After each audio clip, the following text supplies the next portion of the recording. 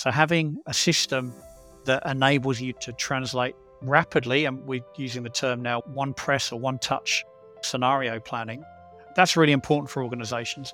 It doesn't mean to say we have to make the decision right now, but the opportunity to deal with multiple futures around the areas of the plan that are going to impact us most, if there's variation, that is really important to organizations. I think it's a constant, or the knowledge that there is more and more change coming into your company, and that having robust processes set up coupled with newest technologies really gives you the competitive advantage your company might need in an ever-changing and ever-challenging market. Welcome to the Future of Supply Chain podcast. My name is Sinto, and I'm a marketer, blogger, and supply chain podcaster here at SAP.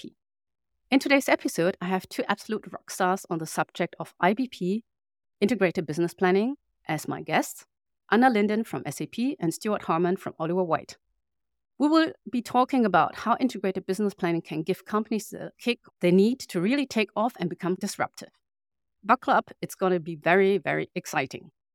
But first of all, I would like to welcome Anna and Stuart and thank you for being on our show today. Anna, could you please take a moment to introduce yourself and give some insights into your role? Sure. So the name is Anna Linden. I work for SAP in Germany, and one of my key roles is to lead the solution management globally for supply chain planning solutions. So we're responsible in my team to define the strategy, the vision, but then also bring the innovations that SAP is developing in that space to the market. So we are in between a lot of different roles that might be, like product management, sales, and also consulting. Thank you so much. Stuart, what about you? I'm Stuart Harmon. I'm one of the managing partners with Oliver White Asia Pacific. I'm based in Australia. I think I have one of the best jobs in the world. I get to spend my time helping lots of really cool companies and really cool people improve the way they do things, improve the way they plan, and get better outcomes as a result. That's awesome. Thank you so much for the introductions. So the business environment is constantly evolving, and companies need to adapt to remain competitive while aligning customer expectations with shareholder objectives. One way to achieve this is to move from sales and operations planning to integrated business planning. So sales and operations planning is a planning process that aims to align sales, marketing, operations with the overall business strategy, like we have seen it in the last couple of 20, 30, 40 years, right? But again, as business, they need more than just insights to stay ahead. They require the ability to effectively plan, adapt, and react quickly to shifting market dynamics and internal constraints. Well, this demands a sophisticated planning system that integrates various business functions and provides real-time data and analytics. And here, IBP, or Integrated Business Planning, is actually coming into place. So what exactly is integrated business planning and how does this help? So if I talk about the process, integrated business planning, you're right, it's evolved from sales and operations planning, or S&OP. The Oliver White organization pioneered that with a couple of clients in the early 1980s. So the base process has been around for 40 years now. And it's evolved over time. And sometime around when I joined Oliver White, which was the early 2000s, we renamed the process Integrated Business Planning because it evolved from demand-supply balancing into an holistic whole of business planning process. So the intent is it's an aggregate planning process. It's not detail. It's a medium to long-term planning horizon. So typically month 4 out to a rolling 36 months. And it's intended to act as a check and correct process. So check in on the functional plans in any organization, check for what's changed, understand whether that's created any misalignment, realign the plan so the companies or the organizations is all heading in the same direction, and then understand, have we got any gaps between our latest plan and the commitments we've made, our annual plan, our strategic goals and objectives? If we have, then we need to take some action. So it's sort of a course correct type of process. So it's been around a long time, it's evolved, and the leading organizations, the leading exponents really get great benefits in terms of making their business proactive. And actually, we've got lots of research that says if you do it well, you generally get ahead of your competition. Yeah, that's true. So when we're looking at this from a software vendor perspective, which SAP is, right, we have used the concepts that were just described by Stuart, and really kind of try to enable them, our customers, technology-wise, to run these business processes, right? IBP is really a process or a concept, a methodology around it.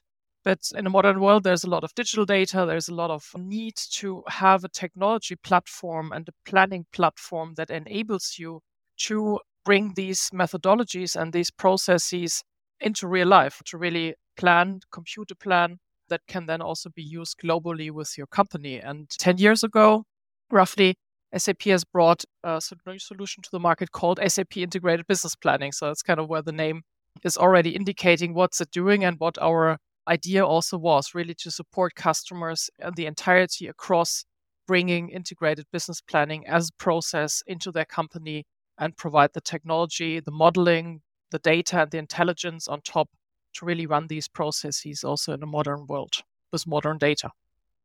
So integrated business planning, it's a process in the modern world. Stuart, where do you see a lot of your customers on the IBP maturity scale? Do you think that the pandemic have an impact and accelerated maturity, like the IBP maturity, or did it slow down the transformation? That's a really great question. We saw a lot more interest or building interest, because one of the things that an effective integrated business planning process creates in an organization is capability around scenario planning. So it's not just about having a single plan. It's about being proactive and understanding where the forward plan's got some uncertainties associated with it, and having a plan B and a plan C that's ready to go so you can respond to change. So, the pandemic's the biggest thing I've seen in my career, prompted that need for scenario planning. The converse, however, is what we saw was lots of senior executive teams are rolling up their sleeves and getting involved in lots of detail. And, there's integrated business planning is one level of planning in an organization, right? You can't run a business with IBP alone. You need the execution level. And we've seen too many senior teams getting into the execution level and sort of leaving the link to strategy, the operationalizing of strategy, to sort of after hours and homework. So on the one hand, the pandemic was a real prompter. On the other hand, it slowed some organizations down. What we do know is that our clients that had an effective process told us, well, we don't know how we would have survived or how we would have managed if we hadn't had integrated business planning to align the organization around that single operating plan. Yeah, I think we have seen the same from our perspective. A lot of companies who had a well-defined, well-running process, I mean, they still had challenges. There was still fire drilling, let's face it, right? But they did manage much better than other companies who were still very low on the maturity curve or just started to really think about how to run integrated business planning processes or even an S&OP process, right, as in sales and operations alignment. So that was a game changer. And I think that's also where a lot of the management teams realize that there is competitive advantage in defining well-working business processes in supply chain, right? So there was quite the focus on supply chain in the 2000s, right? Then it kind of got a little slower, everyone had done something and was kind of working. But in the pandemic, we saw quite the shift and quite the focus suddenly on supply chain as a threat to company, right? But then also as a competitive advantage that people realize they might have or might not have, depending on where they are on the maturity curve here. Actually, a chance for the companies to show that they are capable to deal with all these challenges, right? And I think it's worthwhile calling out that a lot of people associate S&OP or IBP with supply chain. Our view at Oliver White is a holistic whole of business process. And I've been doing this long enough now to see the curves. So we've been in a bit of a cost out sort of environment because of inflation. Everyone's been looking to reduce costs. Heavy focus on supply chain because of those disruptions we saw during the pandemic. But supply chain won't grow your business. It will enable growth, but we're looking to the portfolio plan. We're looking to marketing. So different things have different emphasis depending on which part of the cycle we're in. IBP is really about bringing all those elements together. So we've got that holistic whole of business plan. That's a good call out. So where do you see the first spark of interest when it comes to a transformation here? Is it in supply chain? Is it in marketing, sales? So who's giving the first kick here? So traditionally, it's been supply chain because in our world, the Oliver White organization pioneered MRP and MRP2. And so we've got a heavy history in that space. We're increasingly seeing the finance community interested and driving the transformation, less so sales and marketing. Although I think the last 12 months, we've seen an increase in interest around the portfolio piece and understanding, do we have sufficiency in our future portfolio? And generally, if we don't see sufficiency there, if we're not going to deliver the strategy, that's our prompt to then change the portfolio. And the portfolio management review or the product management review is the first step in a traditional 5-step IBP process. Can you elaborate this 5-step process a little bit more? Yes. How does it look like? Yeah, so if we think about the 3 constituent plans or 3 core plans that any organization needs to have in place, we need to have our plan for what we're going to offer to the market. That's our portfolio. Portfolio of products, could be portfolio of services. So the first plan we check in on in the monthly cycle is that plan for the portfolio. What are we going to delete? What are we going to introduce? How is the portfolio behaving? Is it providing sufficient value to the customer, the consumer, and to our organization for us to win, however we've defined winning?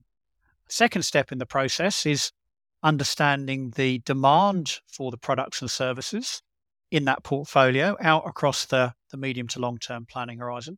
And that needs to be linked with our activities to stimulate demand. So those, if you think about the 5 Ps, which we get taught about at university from a marketing perspective, we've got the product P. We look at that one in the product management review.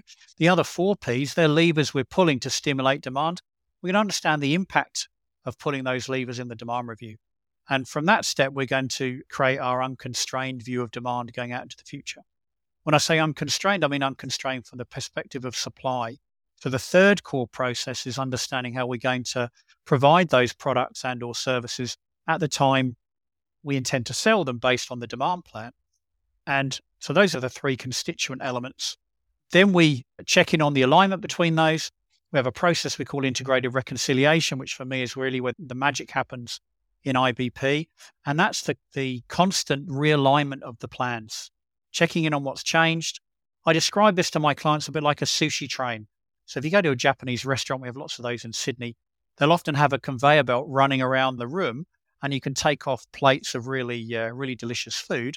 Think about the integrated reconciliation process in IBP as a conveyor belt on which we're putting issues that need to be resolved by collaborating between the functions in the business and ensure that we've realigned our plan so we're all heading in the same direction, and also dealing with any issues where we've identified gaps between the commitments we've made, annual operating plan or budget, and the strategic goals. And we have a little team working on that constantly. We check in on the new plan in the 4th meeting in the process called the reconciliation review. And there we separate out the interesting information that's arisen in the planning cycle this month to leave the important information that's worthy of taking the time of the leadership team, because the 5th step in the process, the 5th meeting, is the management business review. And this is where the lead team are effectively checking in on the progress of the organization, the forward view, and determining, do we need to make any decisions to course correct? So we want to make sure that they're seeing the 20% that drives the 80%. Pareto's law is alive and well in the IBP world. So reconciliation review is about filtering out the unimportant to leave the important, so that the leadership team make decisions at the time they're required. Not every decision has to be made in the current month, because we're looking out sort of 4 to 24 or 4 to 36 months out into the future. Out of the management business review, we then communicate our decisions back to the organization, and the cycle starts again. And it rolls month on month on month. So we go around those 5 meetings in the course of the 20-odd working days in the month. And we have the integrated reconciliation process running constantly, rebalancing the plans as changes occur and identifying gaps and working on closing those gaps using a cross-functional team. So when you start kind of interacting with customers, so what's kind of the entry level maturity you usually see, and where can they end up after overseeable project timeline? Yeah, so in the last 10 years, the adoption of S&OP and IBP has increased. So it's no longer just in the realm of the leading organizations. Most companies of any sort of medium to large size would have some type of sales and operations planning or integrated business planning process. So a lot of the time we're invited in because actually the organization's not getting the return on the time they're putting into the process. And that may be because actually the initial design wasn't effective, or quite often we're seeing people as the problem. So one of the consequences of the pandemic is certainly in this part of the world, we've seen an increase in turnover of key staff. In some instances, we're seeing people who start a project with us and half the project team might have been left, you may have left by the end of the project. That's the biggest issue we see with companies. The knowledge walks out the door. So we're all about ensuring that the client takes our knowledge of best practice that we've, developed over 50 years and internalizes it so that when new people join the organization, they understand that integrated business planning is the process we have for running the medium to long-term plan. It's a monthly cadence. This is the role. This is the interaction you'll have with it. And we see a little disruption. The leading organizations are using the process to really operationalize strategy. So they're really pushing out to that 36-month rolling horizon. Quite often organizations tell us, yeah, we've got a rolling plan. It's 24 months or 36 months. But when we actually have a look, they spend most of their time talking about the next 6 months. And that doesn't buy you time. If you do IBP well, if I see the issue far enough out, I've got time. I see it coming towards me. I can do something about it. I can have plan B, plan C. We can get everyone ready to respond. We can do the fire drills if we want to. So when it does happen, we can really be effective in our response. If we're only looking 6 months out, generally we don't have time. Anything inside 4 months, this concept of the planning time fence, the cost of changing the plan just increases exponentially the closer we get to today. But that's why there's a big emphasis in the IBP process. We think 70% of the time you spend in the process should be focused on months 4 to 24, because our options to cost effectively change the plan inside of 4 months are generally a lot less. Whereas outside of 4 months, I can do all sorts of things. The pandemic put some pressure on that as supply chain lead times pushed out. I had clients, for instance, who were bringing in white goods from China into Australia. What had typically been a 3 or 4 month lead time pushed out to a 7-8 month lead time.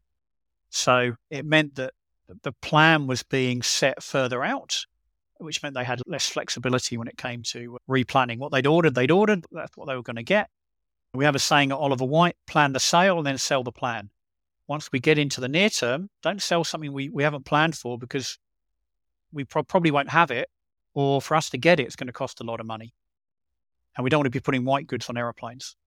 Most organizations have something they want to improve. We don't work with too many organizations now that are starting from scratch. How do you see the trend right now to bring in a lot of external unstructured data to have a visibility as to what's going on in the supply chain? What are the risks, vulnerabilities, any impacts, geopolitical crisis, weather events? I mean, there's a lot going on still, also on the short-term horizon, obviously, where the effects are quite high these days. Do you see it worthwhile to bring that data in to have visibility and to at least grasp what the effect could be, even though maybe it's not a cost-effective way to replan in that horizon? Many companies cannot change their plan on short notice, right? So they do have some constraints also on the execution level here. But we do see that as one of the key asks we are seeing. We want to know what's going on. Is that something you see as well? So for me, it's all about context. There's a lot of people out there talking, and it's interesting, the last couple of years, there's less talk of big data and more talk about AI and machine learning. I think that's ChatGPT maybe has done that for us. Our view on data is we've got to be really clear on the questions we want to ask and answer in using that data. So when I talk about context, it's really understanding our supply chain and where the risks are, and where, well, if we get it wrong, that it's going to be significant either financial cost to the organization or reputational cost to the organization. We may let key customers down. So lots of the clients we work with, I would rate their knowledge of their own supply chains as being quite poor. And, one of the things IBP should give us in the supply planning step and the supply review is a view of the capacity plans and the capability plans of our key suppliers out across our 24 to 36 month rolling horizon. So we have to decide on who the key suppliers are. You go through that type of process, and then we're understanding, okay, well, what do we need to be monitoring? So whilst COVID was big and in the memory, if I think back to the tsunami in Japan, I think there were only 2 factories at the time that made the pigment for black paint for the automotive industry. One of those was in the radiation zone. And so we were, hit by issues like that. Now, if you didn't know that you were sourcing from that geography, then you wouldn't know to go and then look for data that's going to tell you where there's interruption. So the context is important. Once you've got that, I think the data is super powerful, but it's got to be in the right context, and we've got to understand the questions that we want to ask, and then also be prepared to do something with the answers. So if we've got a leadership team that's just determined to manage on gut feel and isn't interested in managing with facts and data, then the investment, and you don't get the data for free and the insights for free, the investment goes to waste. So for us, it's the beginning and the end of that conversation. What questions do we want to ask? Are we happy to rely on the data-driven answers? That's actually very, very solid understanding of the supply chain is needed, right? That's one of the key things we are also seeing. And from technology perspective, what I'm always thinking, like, where's the key value add coming from these days? You mentioned big data. There's a lot of obviously ongoing on the artificial intelligence side. A lot of has already been put into the planning solutions to really support these planning processes. Gen AI is now the newest topic, which probably will help also to explain complex calculations in the future more. What I'm always interested in is also something where technology can uncover relationships, right? So that's one thing we are looking at quite strongly right now. So how do you uncover who your suppliers are, right? So you know you're the ones you're ordering from, and these might not be the ones, as you said, who are the two globally who have the black paint or the black pigment. Yeah, that might be your second, third, fourth tier supplier, and somewhere down the value chain. And you don't even know that you have an issue because of them, right? The bottlenecks are usually not in the first tier suppliers, or many industries at least they are not. So that's something I think we'll see a lot of potential where technology can really uncover that. So can really tell you based on relationships, based on document flows, what is actually your supply network. So who are your network suppliers in all the different tiers? And then it's really getting interesting because then you can get the unstructured data in and can really uncover risks and vulnerabilities through deep down into your supplier landscape, right? And I think to really provide oxygen to that, what we need is a change in how organizations view their upstream supply chains and how procurement works. So there was a lot of conversation in Australia about reshoring a lot of supply in response to the pandemic. And there still is. But for me, organizations need to look at total cost of acquisition or total cost of ownership as a driver rather than just purchase price, to really then uncover the decisions that they need to make and then get the appropriate insights that the technology is able to bring. If we just look at everything being, lowest cost in terms of, what I'm charged for it, that doesn't factor in any risk. And unfortunately, people have short memories.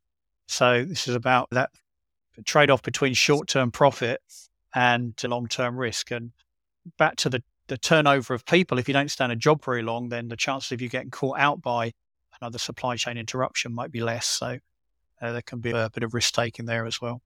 Stuart, a question regarding your survey. So in your survey, Technology Support Integrated Business Planning, a survey of senior executives from 2023, in which executives from various companies and industry participated.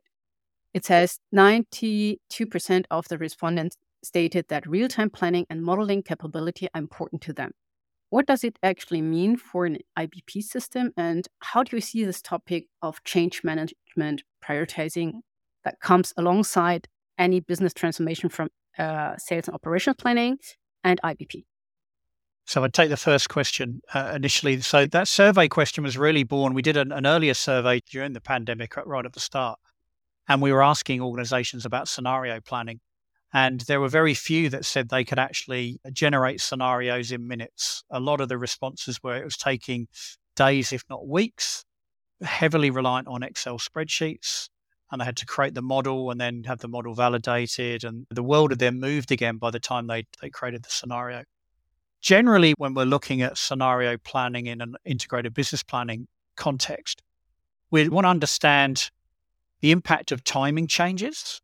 So if I do something earlier or we do something later, so that might be raw material arriving or a product launching, or we're looking at doing more or doing less. So what if our new product sells 150% of the launch plan? What if it sells 50% of the launch plan? So we want to understand the impact of those changes operationally and then be able to translate them into financial impact. So having a system that enables you to translate rapidly, and we're using the term now, one press or one touch scenario planning, that's really important for organizations. It doesn't mean to say we have to make the decision right now, but the opportunity to deal with multiple futures around the areas of the plan that are going to impact us most, if there's variation, is really important to organizations. The other thing is around events. So what if there's a rise in excise? We work with a lot of organizations where excise is applied to their product, alcohol, for instance. What if the excise is higher than forecasted? What impact will that have? And those things are massive. So we don't want a scenario plan for everything. It's back to the 20% that drives the 80%. So if we understand the key drivers for our business, having that scenario planning capability is important there. I think your second question was around change, and the single biggest factor that contributes to integrated business planning deployments failing is people, and in particularly leadership. So the alarm bells ring for me if I engage with a managing director who says, I really want to do integrated business planning. There's the team, go and do it with them and come back and tell me when it's done. Because integrated business planning is a process for the leadership. They should own the plan at that level in the business. So they need to use the process. They need to sponsor the process. That management business review meeting that I talked about, that's the chief executive or the managing director's meeting. The reconciliation review will often be chaired by the CFO, because we're looking at the joined up whole of business plan, sort of rough cut P&L projections. The portfolio management review or product management review, we alternatively call it, that's typically chaired by the marketing director or technology director, depending on the type of organization. Demand review chaired by the sales director, supply by the supply chain or operations director. These are the roles in the organization that are accountable for the plans that we're checking in on. So they can't just push it down on the middle management layer. So what's really important is that they create the vision for IBP within their organization. We like to help them create an elevator conversation, which, very quickly, if we were going up 8 floors in the elevator, they could explain, why do we need to do something different? And what's our vision? What life will be like when IBP is effective on our organization, and how are we going to get there? From that point, then we need to understand who actually is going to be impacted by changing the way you do things around here. And we often hear that, but you don't understand, Stuart, the impact of change will be so big. And we go, well, tell me, which roles are actually affected? And let's boil it down to that. And let's create an engagement plan for those roles. So how are they going to be involved? Are they going to be involved in the design? Now, we believe that if you get your people involved in designing the processes that they're going to use, that creates ownership. They're far more likely to stick with the process once the consultant walks out the door, rather than if they're just told to do it. Quite often we see people sort of coming up and the consultants have gone, I'll go back to using my spreadsheet. So that generally doesn't work. We need to have the engagement, and then we need to learn by doing, right? We need to celebrate success. We need to communicate. We need to keep critiquing how we're going, and, have a standard in mind. And, Oliver White, we call it Class A. We've created these benchmarks for excellence, and we have it around many planning process, but in particular, we have it for integrated business planning. Having that reference point to come back to, and then making sure that you've actually embedded the process in people's position descriptions. And we've got policy and procedure, not big, thick books of policy and procedure because people won't read them, but there's enough there so people understand how they should do things. If it's not in someone's position description, there's no accountability mechanism. So I can't actually hold someone to account for performing the role or not. We see a lot of that when we go into factories, standard operating procedures. Everyone's really clear. Safety is important. We tend to see less of it around the management processes as an organization. We want pragmatic formality. If you have that, if you have a North Star to aim for, Class A, if you have an educated workforce and a leadership that are committed to the process, there'll be no stopping you from an IBP perspective. If one of those elements isn't in place, there's a risk to successful change and transformation. Pragmatic formality, that's a good word here. But it's also something we are seeing. So we are usually, as a software vendor, we are brought in when there is a need for change also, right? And sometimes it has not yet been discussed how such a process should look like and how the company should run in the future. We do see that if there is a senior management sponsor there who's really actively also involved and driving the team and actually having an engaged team who's behind this whole change, has quite a high success rate. So it's really not a technology change, digital transformation story when it comes to integrated business planning. It's really defining first how you want to run, and then the technology follows that lead. And companies who have gone through the unhappy phase of arguing and defining how they actually want to work together in future have in the long term really the highest success rates here. And one build, I think, for the technology vendors, if you think about integrated business planning, it's a monthly planning cycle. So we only do it 12 times a year. It's hard to get good at something, if you're doing it that infrequently. So usually 12 cycles from when we start, we've pushed the planning horizon out effectively. People are working together. The information's flowing. We're generating scenarios. We're now maybe starting to pull the strategic plan in. What I'm quite excited about is the opportunity that the technology can give us to actually create practice like a sports team. So in business, we're always playing, right? We might get sent on one training course a year, but the rest of the time it's play, play, play, play, play. A sports team, a soccer team, for instance, they'll train on a Monday, they'll train on a Tuesday, they might play on a Wednesday, they'll probably have Thursday off, they'll do a bit of light training on a Friday, then they'll play on a Saturday and maybe rest again on a Sunday. They train a lot more. So being able to utilize technology to create the environment for organizations to play at integrated business planning, I believe has real potential for accelerating time to value. That's true. When we're looking at trends and technologies, so what's for you the next big thing coming up? Oh, that's a good question. I think the area that, from a systems perspective, that's underdone is around that portfolio management area. So with demand and supply, your organization is very steeped in the process there. But if I look at the systems that are out there and the integration with demand and supply, there's not too much in the portfolio area. And we know that process drives growth. We know that we can get visualizations, if we can turn data into information and have people absorb the information quickly, that's important. So more generally, continuing the trend of visualization. A picture's worth 1,000 words. A picture with a headline means that I can guide the reader, and my chart, my histogram, whatever it is, support the headline on the slide. If you think about the context of IBP, I get to a management business review.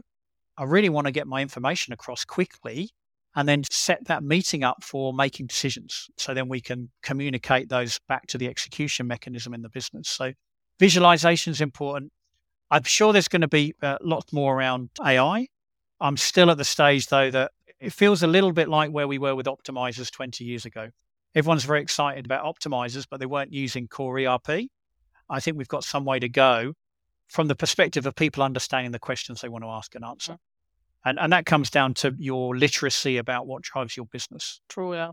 And I also think that technology like AI, for example, there needs to be a business value behind it. It's just for the sake of having AI somewhere in the enterprise, it really doesn't make sense.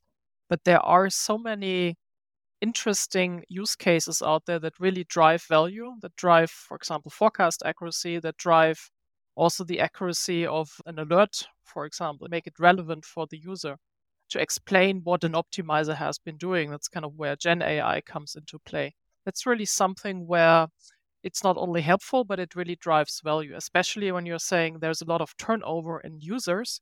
So they are not accustomed maybe to the optimization a company is doing. So having something to explain to them why the result looks like in a certain way and build trust here is probably one of the key next steps that we are seeing also from the technology side of things to help companies really drive planning, even though there is a lot of change going on in the user base, but then also in the outside world with suppliers, with a lot of volatility and variability out there. So that's one of the key enablers and technologies we will see a lot of value being generated from also, probably very short term.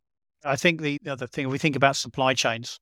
So there are a few companies that are big enough to really own and control their supply chain. Most organizations are a part of a supply chain. So one of the barriers we see is connectivity. So if I've got, 4 different ERPs, if I've got different systems, that might even just be Excel that's enabling IBP processes in the constituent parts of the supply chain, doing the work around connectivity. And what I'm excited about is we seem to be operating in a ever increasingly connective environment. The connectors work. So being able to move the data and the information between the systems to make it really usable. And that's important. If you own the whole thing, well, it's easy to set up. Most organizations aren't that big. So I think that's going to be a trend going forward as well. True. Yeah, that's very true. Well, I just can listen to both of you like for ages. But unless you believe it or not, we are already coming to the end of this podcast. And as the title is the future of supply chain. So if you had to summarize in a sentence or two, what is the future of supply chain? What is the future of supply chain? I think it's a constant, or the knowledge that there is more and more change coming into your company, and that having robust processes set up coupled with newest technologies really gives you the competitive advantage your company might need in an ever-changing and ever-challenging market. And Stuart, what is the future of supply chain for you? So for me, there's two things. One is constant simplification. So I think what we've seen and what's starting to unravel a little bit now because the pandemic called it out was increasing complexity, global supply chains really stretched around the world, and then multiple channels to market with lots of fast-moving elements. Where technology can help us is around dealing with that complexity. But if we think about segmentation and aligning our capabilities around the value that our different segments of customers are looking for, I think the leading organizations will carry on doing that really effectively. The other thing I think we're going to see is increasingly the linkage through technology between day-to-day, hour-to-hour execution all the way up to strategy, and being able to use that technology stack to really link those things together where it's important. So monitoring execution of strategy. Most strategy doesn't get deployed because organizations don't spend enough time looking at it. They're not incentivized to spend time on it. They haven't budgeted for it. Those things get in the way. So being able to operationalize strategy, making sure we've got the right people to do it, that we manage trade-offs between the operating plan and the strategic plan, and using technology to enable that. Again, I think that's going to be important going forward. And we're already seeing technology increasingly supporting that. Unfortunately, though, there'll be some people that will still lag. I've been doing this long enough now. There's always a continuum of the leaders, and they'll be doing amazing things as they are. But, IBP's been around for 40 years. We still work with organizations that struggle with that basic demand-supply balance. They're not using their operational plan to drive the financial plan. That's done standalone. The portfolio planning seems to be done separately. They're still very disparate. So I think the risk is that the gap between the leaders and the laggards is going to increase. So I know which end I'd want to be on. I want to be up there leading. Yeah, absolutely. For sure. Thank you so much, Stuart and Anna. It's really great to have you both on this podcast episode. And thank you all for listening. Please mark us as a favorite, and you can get regular updates and information about future episodes. Until next time, from Stuart, Anna, and I, thank you for discussing the future of supply chain.